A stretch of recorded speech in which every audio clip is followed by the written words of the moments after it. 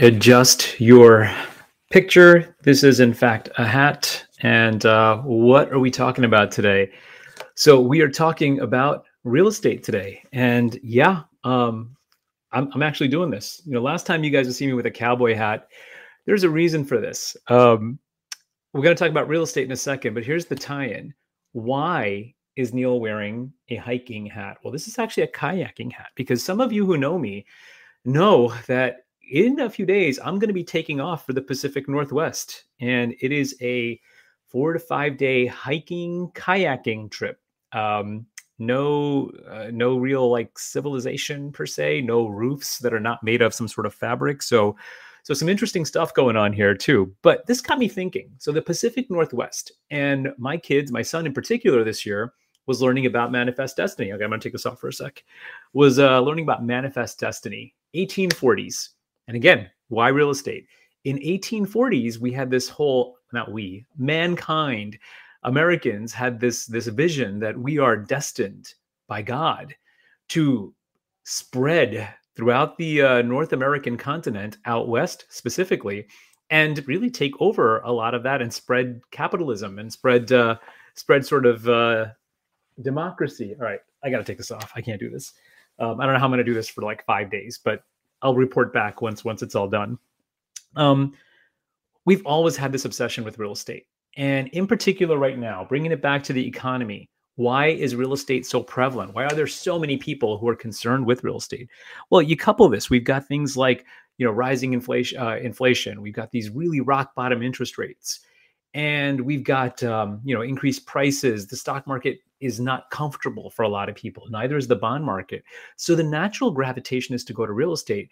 So what I often get is, hey, Neil, and for some of you who don't know this, I actually practice as a real estate attorney for the early part of my career.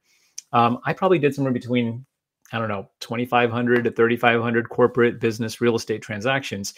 And I've seen real estate done a bunch of different ways. But when I see it happening right now, particularly in light of sort of the economy and in light of like the stock market alternatives, I hear, hey, I'm buying real estate, to which I'm going to say, okay, are you buying it more for the economics or are you buying it for the comfort? It's important to know why you're investing in real estate and also what kind and how do you invest in it?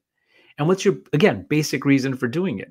So often what I'm hearing when I hear that I'm investing in real estate is, you know what, I just don't really want to deal with the stock market anymore. And okay, and I get that. Obviously, like I said, it's uncomfortable right now.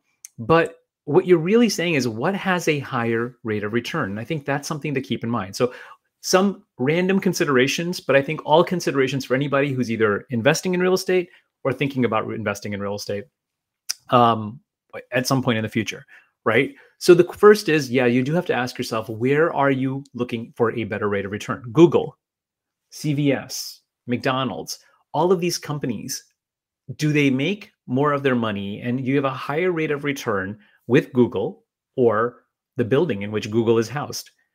And, that might come across as a little bit sort of like abrasive or snarky, but listen, why do we like real estate? We like it because we hate or we fear equities in many cases. We hate or we fear the stock market. And I totally get it. That's where you start this whole, like, are we doing it for the math, the economics, or are we doing it for the comfort level? We know that companies earn a higher rate of return, but we can't touch Google. We can't feel Netflix. We can't feel a mutual fund or an index fund. So with that being said, we can touch real estate. So there's a comfort level there too, right? But remember, real estate, second consideration, real estate is not real estate in the sense that, when you're taking like the Ritz-Carlton, it's different than a strip mall in Monroe Township, New Jersey. And that's different than like a golf course up the road on Forest Gate Country Club. All of these things are real estate, but they're all very, very different. So real estate can be a great diversifier. I think if you have a portfolio of financial assets, I actually am a big fan. And personally speaking, our family has invested in real estate. And I think there are pros and cons, there are benefits associated with it as a wealth preservation tool. But in and of itself, it's hard for the average investor to get enough diversification, because are you investing in a strip mall as well as a condo, as well as a co-op in different geographical areas where you're exposing yourself to different different renters or different buyers of that real estate? And remember, with most investments, what are you purchasing an investment for? Usually it's one of two things. The first is I want a stream of income from it. Okay. And the second is I'm buying it at this price, and I think it's going to go up to that price. So you're buying it from an from a appreciation perspective too, right? Are you putting your money to the best possible use? Now, there's also some things, again, another consideration with respect to taxes. Am I going to get the benefit of some depreciation? Well, that's personal. Everybody's going to be a little different about this. And what kind of income do you have to offset the potential losses that you might be able to take from a tax perspective, right? And then a lot of the headline returns of real estate, they're usually dependent on the use of a lot of leverage. That, of course, raises your risk profile. That means you're borrowing money. And if you're borrowing money, just remember, if you all of a sudden have a key tenant or somebody who's in financial failure, or the property tanks in value, or something happens and the lender doesn't like lending to you anymore for whatever reason, now you've got a loan that you still have to repay. Again, this is not a reason to do it or to not do it, just considerations when you're investing in real estate. Remember that real estate is illiquid. So tomorrow, if we needed to liquidate a bond, a fund, a stock, we can liquidate it.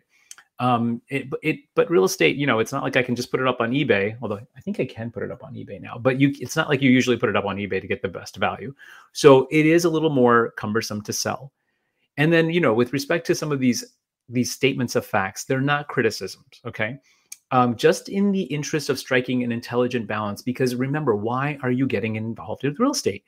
Is it because there's a lack of comfort with the alternatives, which is the actual? Now, the last thing that I'm going to talk about, and this is, I think, one of the most people understand this on an intellectual level, but you still have to understand it. Your home, the house in which you live, if you own that home, it's not an investment. It's a consumption. And from the idea that that's going to be a significant growth of capital, there's this Nobel laureate, Robert Shiller. Since 1945, he basically has looked back and said that the prices of homes have risen at a rate of about 4% per year. 4% per year. So now, if you take into account inflation, that real appreciation, it's been around 1% a year. We know that depending on your risk profile, like the average, say, S&P 500, you're probably averaging during that same period of time about 7% a year. I get it. It's nervous. It's scary. But generally, what I'm hearing here is it's a lack of comfort and sometimes a lack of education. Now, finally, and I told you, we actually, as a family, invest in real estate too. If you're in a position and you want to invest in real estate, I would suggest you think about the right way to invest in that real estate. If you're not the kind of person who at 2 a.m. wants a call from somebody because their toilet isn't flushing, or there's a bat stuck in the attic and it's making a lot of noise, or it might be a squirrel, or it might be a ghost. If you're not the kind of person who wants that call from a tenant, maybe real estate isn't for you. But there are ways to participate in real estate. There might be a REIT, a real estate investment trust. There might be a real estate fund. There might be partnerships or closely held. So you might want to look at that too and see. But again, real estate, people will say it's not volatile. It's not volatile because it's not valued every day. This, I promise, is the last thing. Why do we think stocks are up and down and up and down and up and down? Because they are. And because there's all this information out there that tells us what the price is selling at today and selling at tomorrow. Your real estate is not volatile because it's so illiquid. It's not being valued every day. And man, I hope that doesn't come, because it doesn't come a day when there is sort of a market for real estate like that, because it's going to be a little messy. But okay, so assuming I don't get eaten by a bear, assuming that I don't get eaten by a whale, I will see everybody back next week. If you enjoyed this video, if this provided value, please like, follow, comment. I appreciate everybody who's reaching out to me week to week. I appreciate those of you who are giving me ideas for topics as well, too. It tells me what's on your mind. Be safe, be well, be kind. Enjoy the rest of these beautiful spring days before we get into that super hot weather. And if anybody knows why every spring just about every one of my sprinkler heads is broken, please reach me out to me and let me know, because that's a mystery of life I'm not going to be able to speak to. All right, guys, be well, be safe. See you next week. Bye now.